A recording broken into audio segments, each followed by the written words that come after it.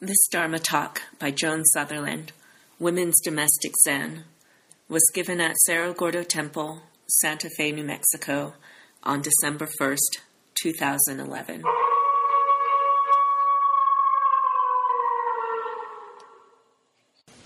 Good evening, Bodhisattvas.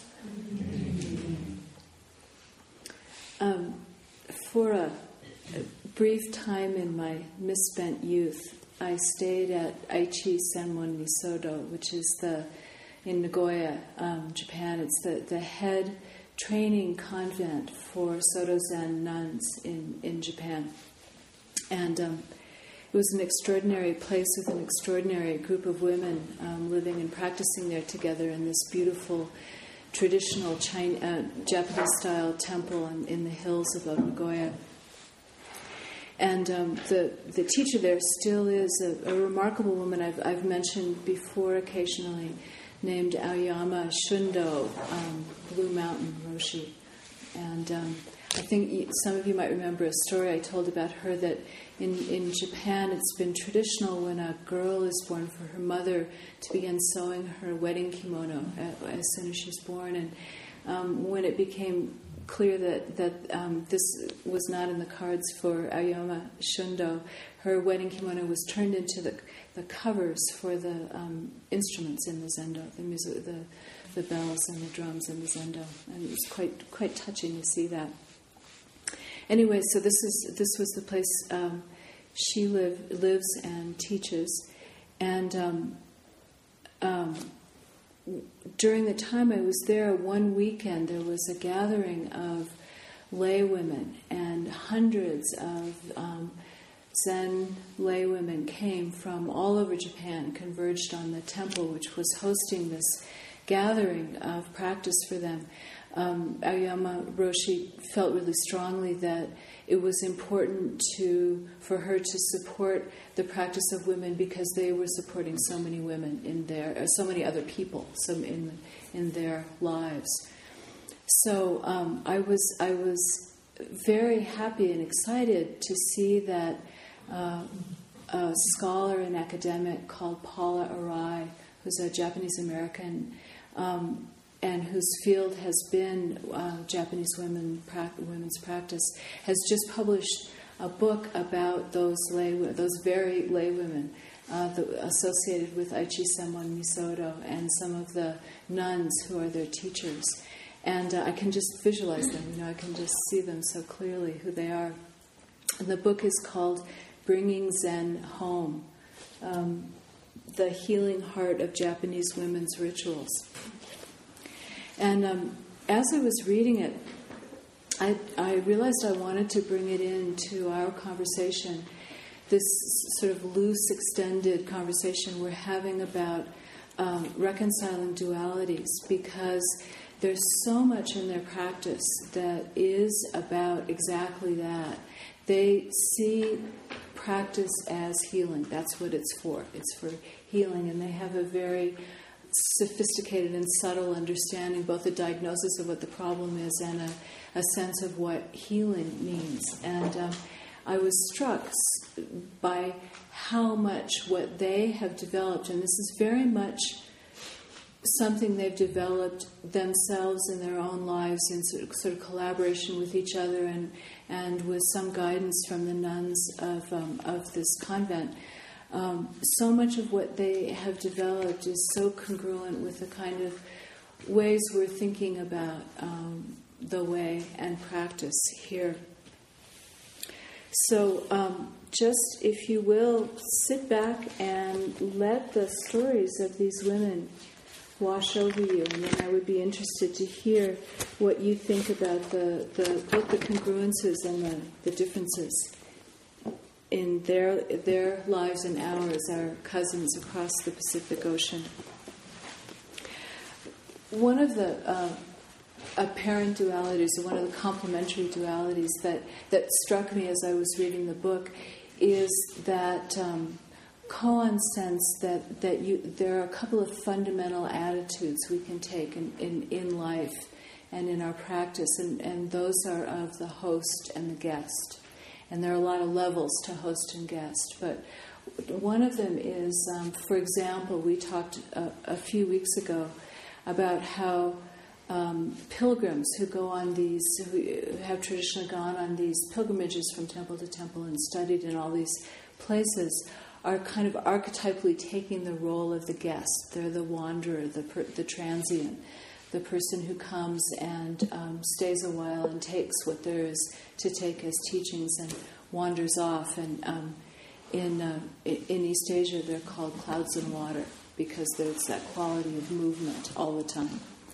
And in contrast to them, the teachers whom they are visiting are taking the role of host. They are welcoming whoever comes into their place, and they often have mountain in their name. So you have this relationship between clouds and water and mountains. And in that place where it comes to be realized that host and guest are the same thing, when that conversation deepens and you drop down out of the apparent duality and see the identity of host and guest, those are the moments when awakening blooms. So these women are so much acting as hosts in their life. That's their position. And some of that is by choice, and some of that is probably due to the ferocious norms of Japanese culture, which are still quite strong. I have a friend in Japan who is an elder sister and has a younger sister, and it was amazing to see how their lives, these two sisters' lives, were entirely shaped by the accident of birth order.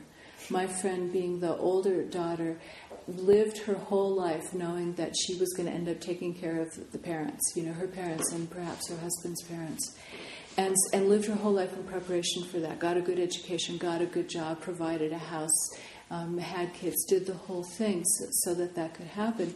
And her younger sister, who was absolutely and unequivocally free of those obligations, went off to India and became an artist and took a Hindi name and had this completely other bohemian life, just because one was the older sister and one was the younger sister. So those norms are very strong in Japanese culture, and as I was reading the book, I could feel the operation of them in these women's lives.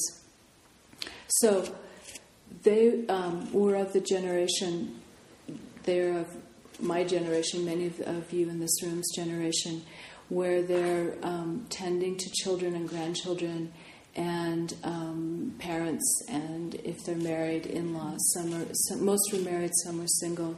The married women all had children. None of the single women did. And most of them worked outside the house. So they took care of their families, and they also took care of their family altars. In the heart of every Zen home in Japan is this ancestors' altar. And often, actually, you would have the husband's altar. And so now the custom is that the women set up their own altars for their families as well. So you've got sort of two things going on. And they take care of those altars, and they take care of the ancestors. They do all the stuff that's necessary to tend to the ancestors as well. So they're sort of taking care of the seen and unseen, in their families. They support each other in their practices. And so here they are hosting, and it occurred to me as I was reading the book that one of the really beautiful things that practice offers them in a lot of different ways, on a lot of different levels, is the chance to be a guest. And it made me realize how important being able to be a guest sometimes is, how really crucial it is. So I wanted to just give you a sense of what these oases of being a guest in these vast landscapes of hosting were like for these women. And it seemed particularly important because this was a generation of women who lived through World War II or were born shortly thereafter. And all of them had seen really serious trauma in their lives. There were murders and suicides and abandoned children and starvation and all kinds of serious illness in their lives and the lives of their families. And Paula Arai mentions that as she's speaking with them, she realizes that almost no one has ever asked them to tell those stories, that they've almost never spoken about those things. And so in a culture that doesn't, that stigmatizes mental illness, where there is no tradition of psychotherapy at all, there's no one to talk to in that way, having these places in their practice where they could be guests became tremendously important. And perhaps it's not surprising, as I mentioned, that for them the focus of practice is healing. And I'll talk in a little bit about what healing means to them. Okay, so I mentioned the taking care of their altars on their in their family homes, and in their worldview, everything and everyone is a Buddha. Everything has Buddha nature. Everything is Buddha nature, and your dead ancestors become your personal Buddhas. That's what they call them, personal Buddhas. And there's a very strong connection to them. And there's very much a feeling of being accepted by them. So that when they do these, when they chant in front of the altar, when they take care of the altar and make the offerings and do the ceremonies, there is also a sense that they can relax and lean into their ancestors, and that their ancestors will just accept them however they are and whatever's going on in their lives. So one of the women who's actually a nun at the convent says, It's not like a worship in any way of ancestors, and it's not a sort of abdicating of responsibility to them. She says, Gyoko Sensei says, I don't feel that they'll just take care of my problems. I feel that they will look with warm affection. And that's really all they're asking for, is for someone to look with warm affection while they figure out their problems. I do pray they help things go in a good direction. And there's another woman, Honda-san, in the book, who follows the Japanese tradition. When you live with other people, every time you come home, you announce as you're taking your shoes off, I'm home. But it's home not just in the sense of the place I happen to be living right now, but home in the sense of, where I am home in the world, the place of my heart. And anyone who's in the house shouts back, your homecoming is welcomed. And that's quite common in Japan. But Honda Sensei lived alone, and still every time she came home, she would say, "I'm home." and Paula Arai talks about realizing that she's talking to the ancestors, she's talking to her personal Buddhas, and that in her own heart mind she heard that reply, "Your homecoming is welcomed," every single time. So that was a place they got to be a guest. Another was with the nuns at the convent, who some of them took as their teachers. And there was one description of a woman's feeling about one of the nuns that I thought was so beautiful and worth a look at. She would go once a month to do a calligraphy with this nun whose name was Kito Sensei. And this is how this woman describes her experience of Kito Sensei. As each person approaches individually, Kito Sensei sees and listens to what she has brought with her in her heart-mind. Few people discuss matters explicitly or with any depth. Silence is everywhere and everyone respects it. It is rather an approval implicit in the air. By being completely present with you, she affirms and embraces your whole being with no judgment and no hesitation. You feel seen, understood, and accepted. As Honda-san puts it, I go to scripture copying because for that time, that 1 hour, once a month, I feel understood. It is due to Kito Sensei's presence. So there's that sense of being able to relax and to be seen, to be a guest when they're with the nuns. Another place they have it is in relationship to Kanzeon, which is the Japanese way of pronouncing the word that's pronounced Guanyin in Chinese. So the Bodhisattva of compassion, and they have a very strong connection, even though Guanyin shapeshifts, so she moves around the world and changes gender. In some places she's masculine, in some feminine, and some androgynous. In Japan, most of the images are pretty androgynous, and Kanon is usually referred to as he, but for them she's a she. There's no question about that, and their relationship to her is as feminine. And just so you know, for the there's a chant that they use a lot in moments of crisis, which is Nempi Kanon Riki, which is I call on the power of Guanyin. I invoke the power of Guanyin. I believe in the power of Guanyin. And they talk about how that happens. They use that all the time. And in moments of crisis, they just begin chanting Nempi Kanon Riki. And then one woman describes a moment of understanding she had about Kanon. When I was riding my bike on a cold day in February with snow falling, I saw the bud of a plum blossom. I thought of all the energy the bud was exerting to bloom even in winter. It is not just the energy of the bud, it is the energy of the universe working to bloom this flower. The world is working so hard to activate this flower, and it is working for me too.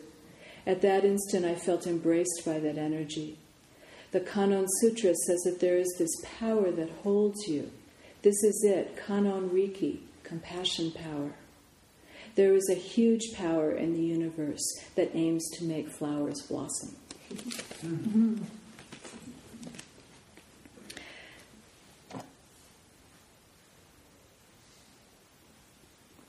And then the last place where women can be guests in this practice of what Paula Arai calls domestic Zen, and which one of the women defines as healing in the midst of a mess.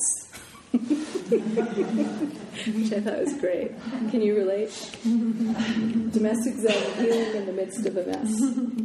Anyway, so another place that they can find this feeling of relaxation is in silence, is in a connection to the vastness, and that shows that all these small ways of relaxing, of feeling accepted, are actually this very deep movement of falling into the vastness and understanding that one is held in that one is part of that. So Yamamoto-san is talking about tea, about the ritual of making tea for each other and the silence that's part of that. Silence is treasured because it embraces you and supports you in the deepest and weakest places. Isn't that great? It's that consciousness in the deepest and weakest places. Such a different feeling about silence. Silence has a kind of presence rather than an absence. Not the absence of noise or conversation, but the presence of this thing that supports you in the deepest and weakest places. It is safe to be just as you are in the silence. You are accepted as you are. You are protected and cared for. Your deepest needs are understood and met.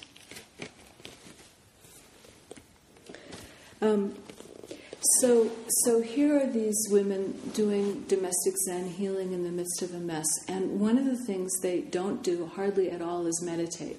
Meditation is just not part of their practice. And instead they're doing these other things I've been talking about. They're doing things at the family altar. They're doing a lot of chanting. They copy sutras. They copy images of Kanon and other figures like that. They do what they call polishing the heart-mind, which is as they're going about their cleaning tasks. They think that everything they're doing to clean is a way of cleaning the heart-mind. They're doing things like doctoring their families. They they write out sacred symbols in a sort of esoteric tradition, and then they actually eat the paper that the symbol is written on, and they drink a kind of water that's drawn from a sacred source at certain times of the year, and they mix that in with tea. If someone's coming down with a cold or feeling blue, they'll throw a little Mizutori into the tea. Let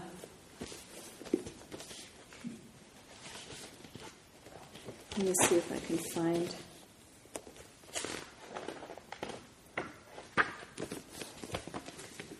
one brief little description of that. So Paula Arai says, the types of practices found in domestic Zen are done amidst the sounds of water running for the laundry, dishes, and baths. They are done with the aroma of food cooking and incense burning. Adding mizutori, that sacred water, to the rice the family will eat for dinner is seen as much of a key ingredient in nurturing the family as our soy sauce and seasoning. It is because these practices are woven into the demands of daily family life that they are practical and effective. And she talks about one woman who's in the middle of doing this sort of elaborate chanting service in front of the family altar, and in the middle of it just sort of turns her head around and says, "Frank, don't forget to take out the garbage," and then goes back to the chant. That's the way it's done. So they do art, kind of traditional Japanese art, like tea and flower arranging. And there's a sense that it is now in many Japanese homes the women who go to the temples and then bring back the blessings for the family and spread them around in the family. Okay, so here is this sort of nitty-gritty, very domestic, very daily practice, quite different from ours in that there is no meditation, but all these other ceremonies and rituals going on. And here's how they see things. This is how they understand why they're doing all this and why it matters. I mentioned that they see the purpose of their practice as healing. And they talk about, okay, so what's the problem that we're healing? They see suffering as the delusion that we are separate and alone and unsupported. That is the fundamental delusion of suffering. We are separate, alone, and unsupported. And healing comes when we find a sense of peace that doesn't shatter in the face of either difficult events, things that happen in the outer world, or delusional thoughts and activities. A peace that doesn't shatter in the face of our own delusional thoughts and activities.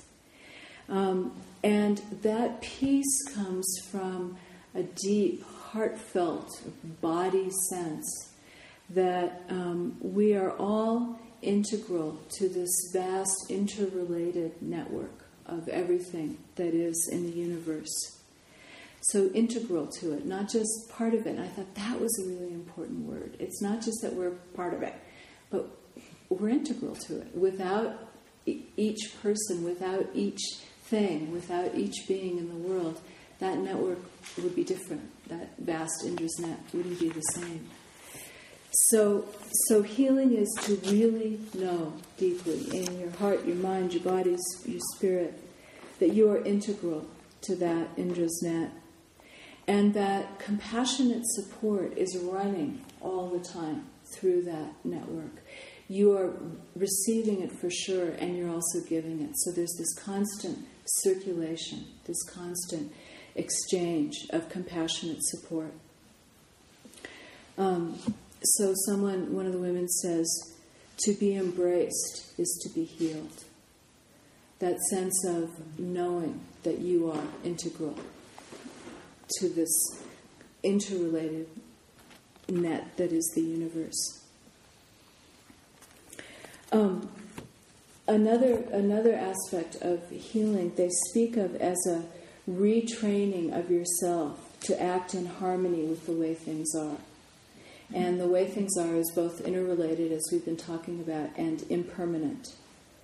So healing is a way of holding your heart-mind, they call it. It's a kind of art, they think, to seek out ways to heal and not to suffer. And one of the things, the practices they talk about is choosing to be grateful in the face of fear-driven and torment-ridden possibilities. So now, see if this sounds at all familiar to any of you who've been hanging out here for a while. They think of what they're doing not as a delineated course of behavior. There isn't a recipe. There isn't a book. There isn't things aren't laid out in outline form. It's more an orientation to living, a certain orientation to living. And so they see their practices as consisting of guidelines rather than absolutes. And only in hindsight, and only when Paula or I would ask them questions, could they see a consistent set of values and attitudes and activities that as a whole constituted a way. So not only we are improvising moment by moment in what we're doing. And I found that quite lovely to think that there are people all over the world making it up as we go along.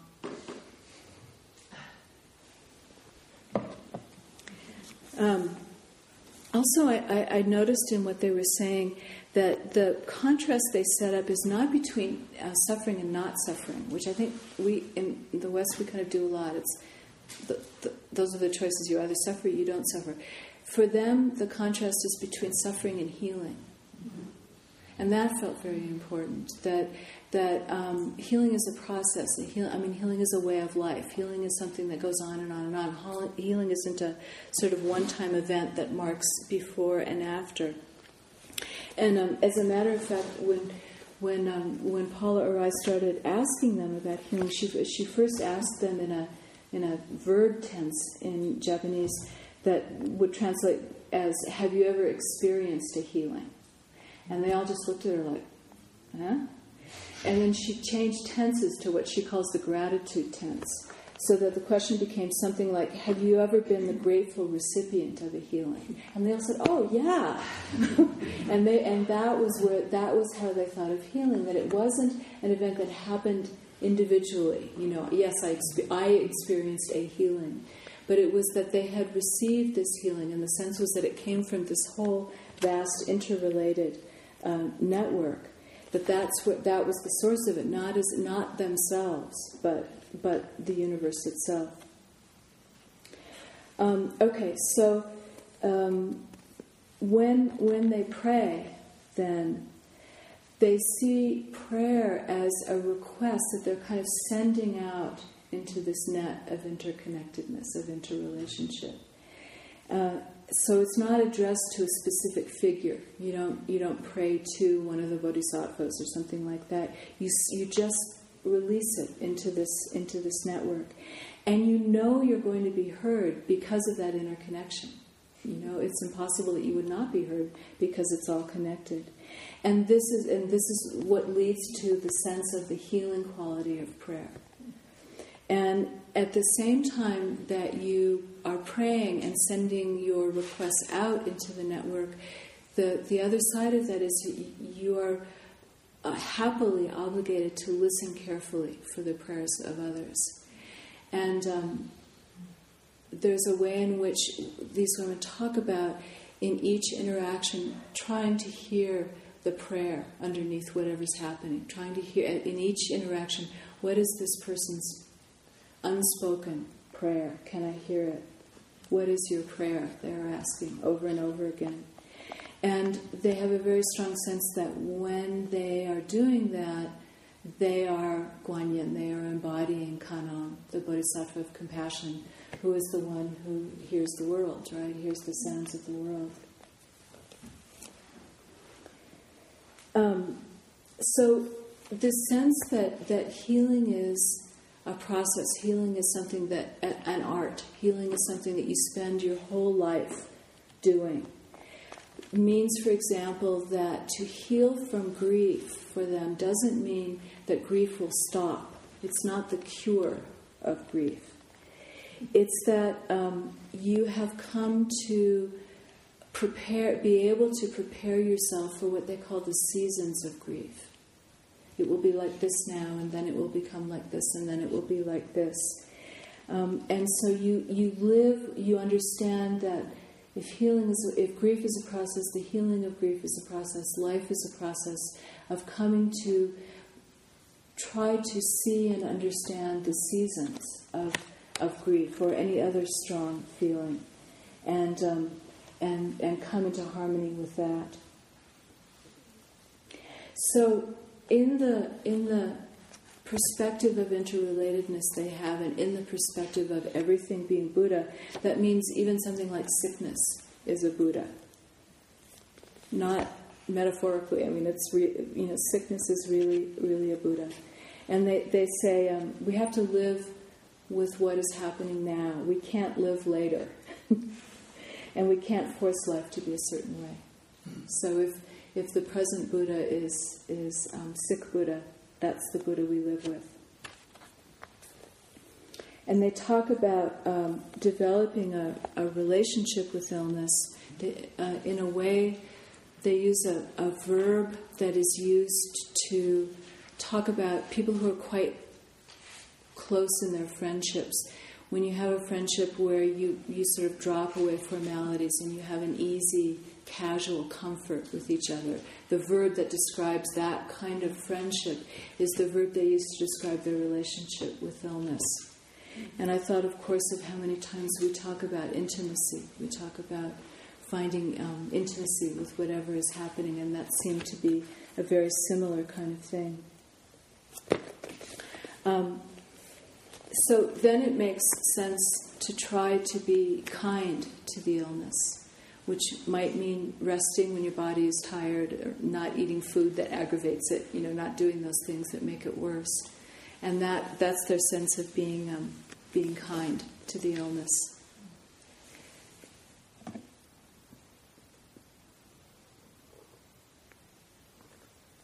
And all of this arises out of a sense that Kanon's heart, the heart of the embodiment of compassion, is the heart that accepts everything. And if we want to develop Kanon's heart for ourselves, a heart that can accept everything, we have to first be aware of not exhausting our heart. So we need to allow them to relax and to let things in. Letting things in, accepting everything for them is a matter of growing the heart bigger so everything can fit. So how big is your heart? Big enough for everything to fit. That's the answer.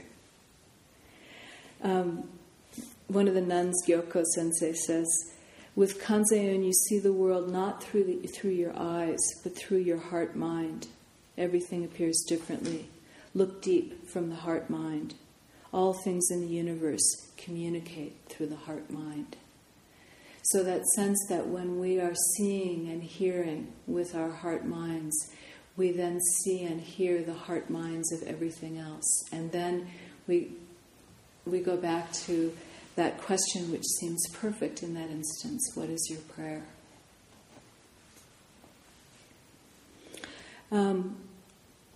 When they talk about this permitting and allowing, they use a word that we usually translate as to forgive, which is interesting because they're saying this is a practice of making your heart-mind big enough to include everything, even the things you think are wrong and don't like. And those things you forgive, even if you don't agree with it, even if you don't like it, you don't turn it away. And that, of course, made me think of our koan, when my mind doesn't arise, all things are blameless.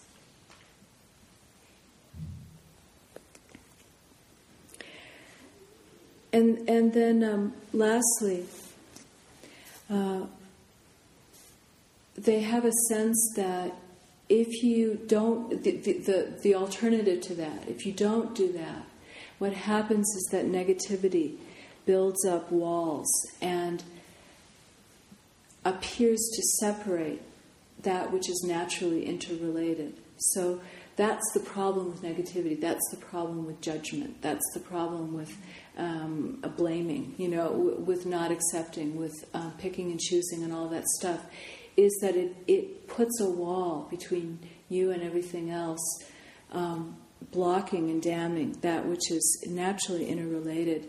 And that creates an inherent strain, not just on yourself, but on the network, on the net as a whole. You're making strain. And that to maintain that rejection of something, to maintain that wall, takes a tremendous amount of energy, drains energy away from other things. And that's something we've talked a lot about. What could you do with all that energy that you would liberate if you stopped judging things? We wouldn't even have to worry about solar power anymore. We could run the world on our released judgment. And then they have a sense that if you leave negativity for too long, it either festers. It was great. They had two images. It either festers or it calcifies. So it either sort of rots, and stinks, or it calcifies. It gets hard and calcifies into bitterness, they say. So again, Gyoko Sensei says, it's really about how much you are in touch with the power of boundlessness. If you are sincere and unobstructive, I think that's a great goal. I think we should all try to be unobstructive. Not calculating gain and loss and letting things flow like a stream. Then forgiveness and allowing room for things occurs. Depending on the matter at hand, you can forgive or make room for something by responding with silence. So in other words, you don't have to pretend to like something you don't like. You can respond with silence. But it is important not to turn anger in on yourself. As you forgive and make room for, your heart melts. So here are these women, in some ways living very different lives than we live. Absolutely committed to developing the heart-mind of Kanzeon, of Kannon, in themselves. Absolutely committed to healing whatever creates tears in the fabric of that inner relationship, either inside themselves or in relationships with other beings. Committed to extending the conditions for others to allow them to heal. Family, the women they practice with, in their communities, people they work with.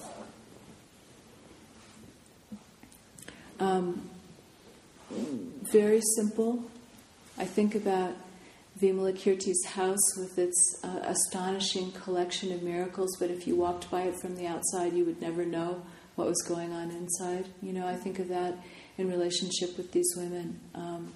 Women stained and dyed by life, women completely in life, and completely committed to healing themselves and those around them and their world to the extent that they can. And I find myself quite moved by them and wanting to learn what it's possible to learn from them. And I just wanted to close by telling you of a ceremony they do, which I had never heard of. I don't think it's ever been spoken about before in the West, and I don't think much in Japan. But it was such an interesting thing that I thought you might enjoy it. There's a group of women who get together once a month, and they have a giant mala, giant like this. Except it would fill the whole room. It's 108 baseball-size beads with one softball-size counting bead. And it's in a circle, in the middle of them. And they begin by doing some chanting. And then sometimes one of the women will suddenly sort of go over and her head will go down to the ground, and she'll come back up and she'll begin to speak. And she's actually, she's channeling teachings from Kanzeon or one of the other bodhisattvas or Shakyamuni.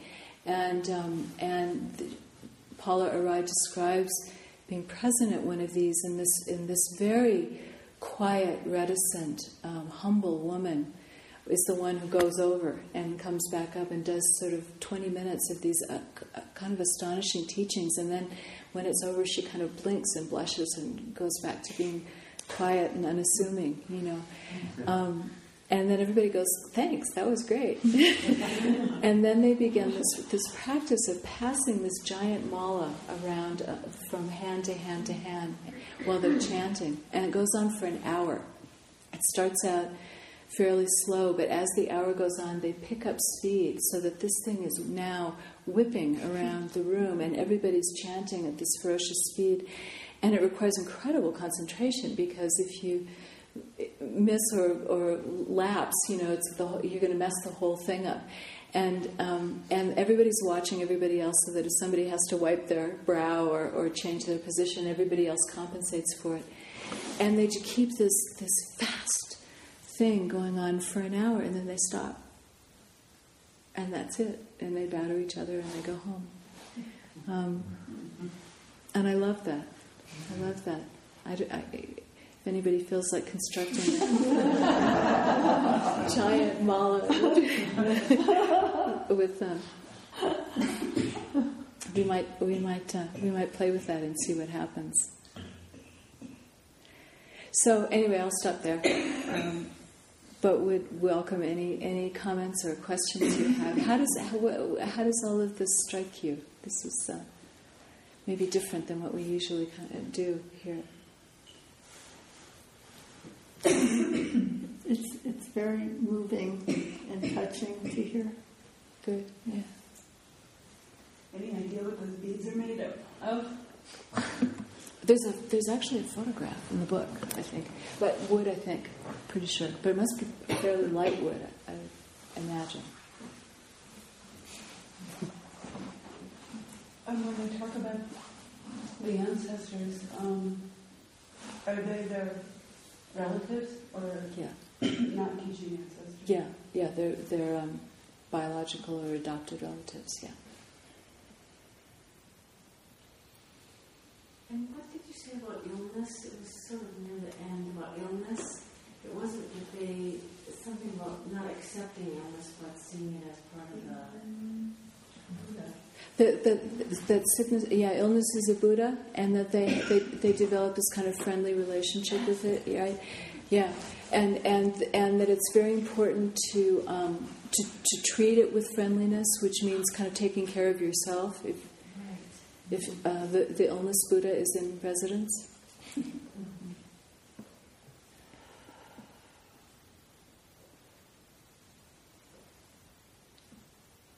It has that quality of being extremely subversive in the sense of it's extremely ordinary. I would imagine from the outside you wouldn't see a lot of this happening. It would look like rote ritual, but it seems like it's a very, very deep practice. Yeah. It's very ordinary, very not ordinary. That's exactly what I love about it. It's healing in the middle of a mess and very deep and not separating yourself from the mess. You're still cleaning up the dishes. Yeah. The meditation of everyday life. Yeah. Seeing as a meditation, practicing. Yes. I mean, and you can feel it as they speak about how they understand things. They're coming to the same conclusions that people who meditate, in a more formal sense, come to. It's the same. Yeah, the universe looks the same. And the way that they meet is that once a month? To do the passing around of the... Or see each other at the temple. Yeah. But that's the only formal... or are they seeing each other in another way? They're seeing each other in other ways. They go to the convent to do both public ceremonies and to do things like the scripture copying. Right. Yeah. So they're bumping into each other in different ways all the time. Yeah. But it seems like they're each operating kind of independently and uniquely, and actually really living with that integral, interconnected way, kind of coming to these incredibly sublime voices. But it's not as if they're receiving a teaching and taking it in or memorizing it or studying it or anything like that. It's really pretty remarkable, actually. It is. They do read and they do study. I mean, they studied the tradition to some extent, and they go to hear Aoyama Roshi's Dharma talk. So they do have that kind of formal element in their practice, but the voices are so individual. You can just tell that they're completely digested through each individual woman. Yeah.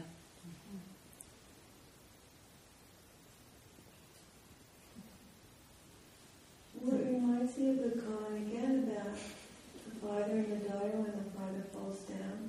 And he says, what are you, and then the daughter falls down and he says, what are you doing? And she says, fortunately I'm here to help you. Yeah. And isn't it interesting this group of women as opposed to men? Is that what? There's a group of women doing this, that it's evolved as a group of women at the same school. Doesn't seem to be, men don't seem to be participating in this by the nature of how society works and how the structure of the culture, of course, in our culture too, in fact. I mean, we can look at that one too. Yeah. What a group of American suburban housewives are doing this. Yeah. What are the men doing? Nothing. I mean, nothing in terms of spiritual practice. Mostly, yeah, it's mostly not happening. Or they're doing. What it also tells us, Diana, is like we have this stereotype of what Zen is, which is based on this monastic model, and right, and so that's what if they're doing anything, they're doing that. And here's this whole other thing going on, parallel. Which in fact we strive to have in our lives. Which in fact is so much closer to what we're trying to do. Yeah. And isn't this the primary mode that's actually open to women, that was open to women in that culture?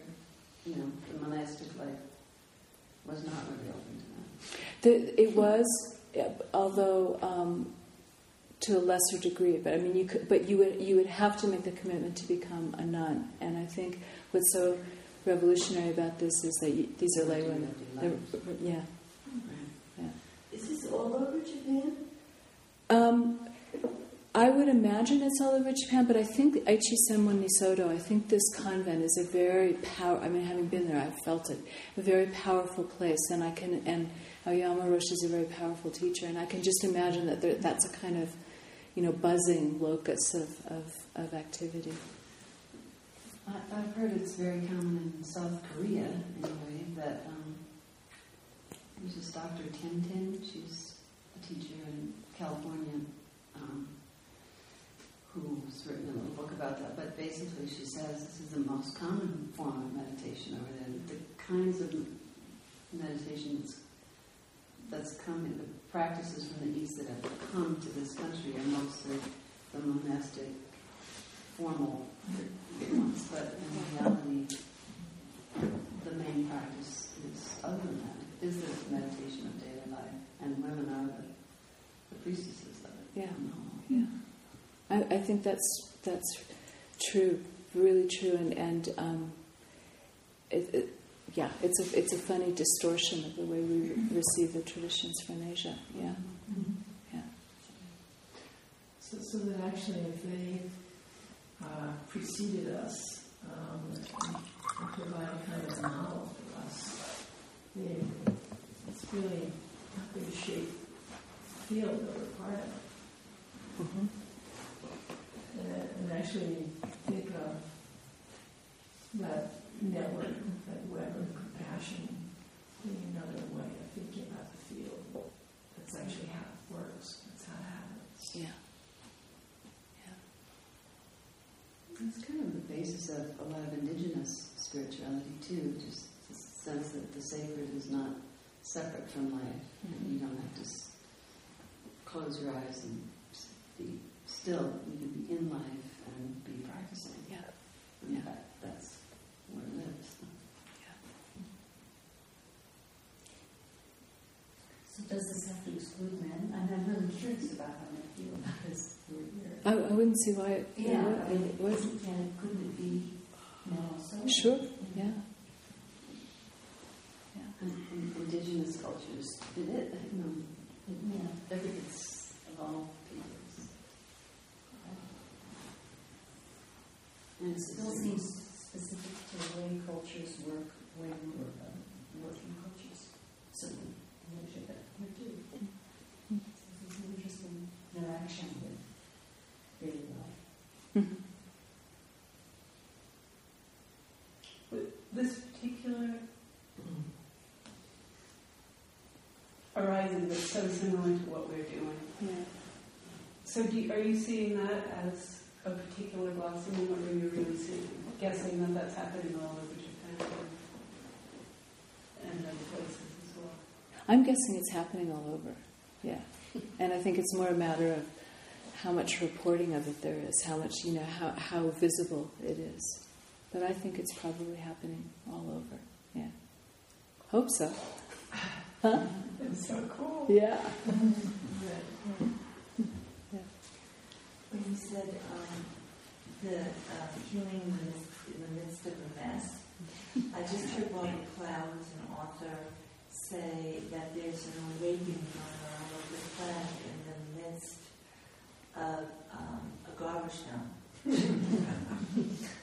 Just reminded me. Yeah.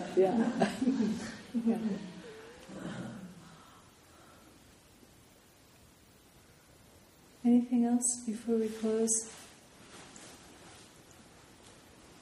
I guess in terms of what you were asking about why the women, as you were talking, I was also thinking about, being in Italy and how the churches are all old women churches.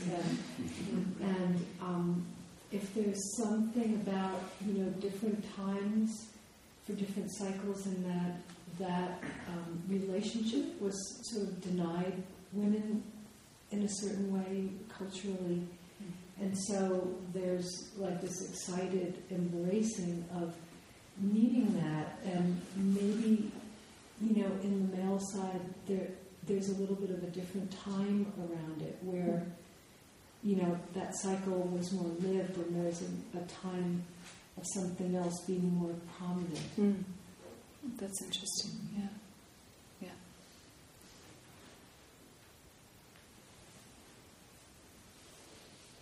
Anything else? Well, I'm just thinking, in this area,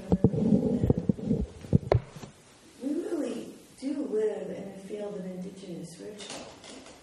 Mm-hmm. But it doesn't come into our lives.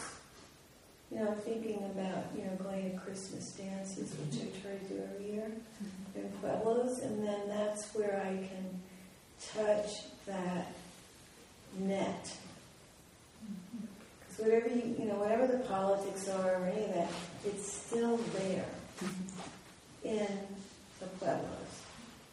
And so we have it. We don't usually connect to it. But it seems like another version of what you're talking about. Mm-hmm. Yeah.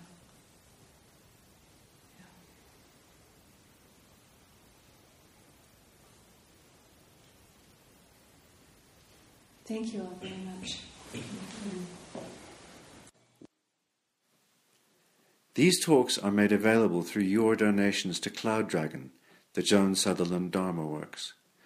To learn more about her teachings and to make a tax-deductible contribution, please visit our donate page at joansutherlanddharmaworks.org.